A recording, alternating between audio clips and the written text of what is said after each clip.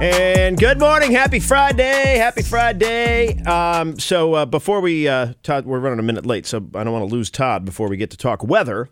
Let's see. Can you tell us what's going to happen with the snow? That's so random, Todd. I know. It's a Jim Cantori line that I have,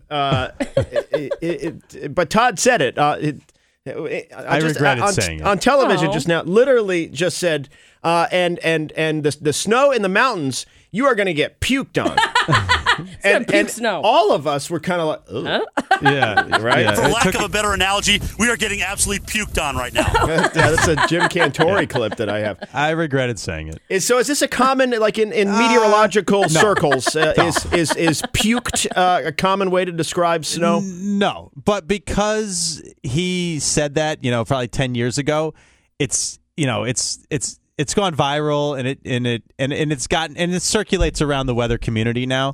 It's not a term I like to say. Yeah. Because I always will get a few emails like, do you need to use an adjective like that? It's not necessary. You could just say heavy.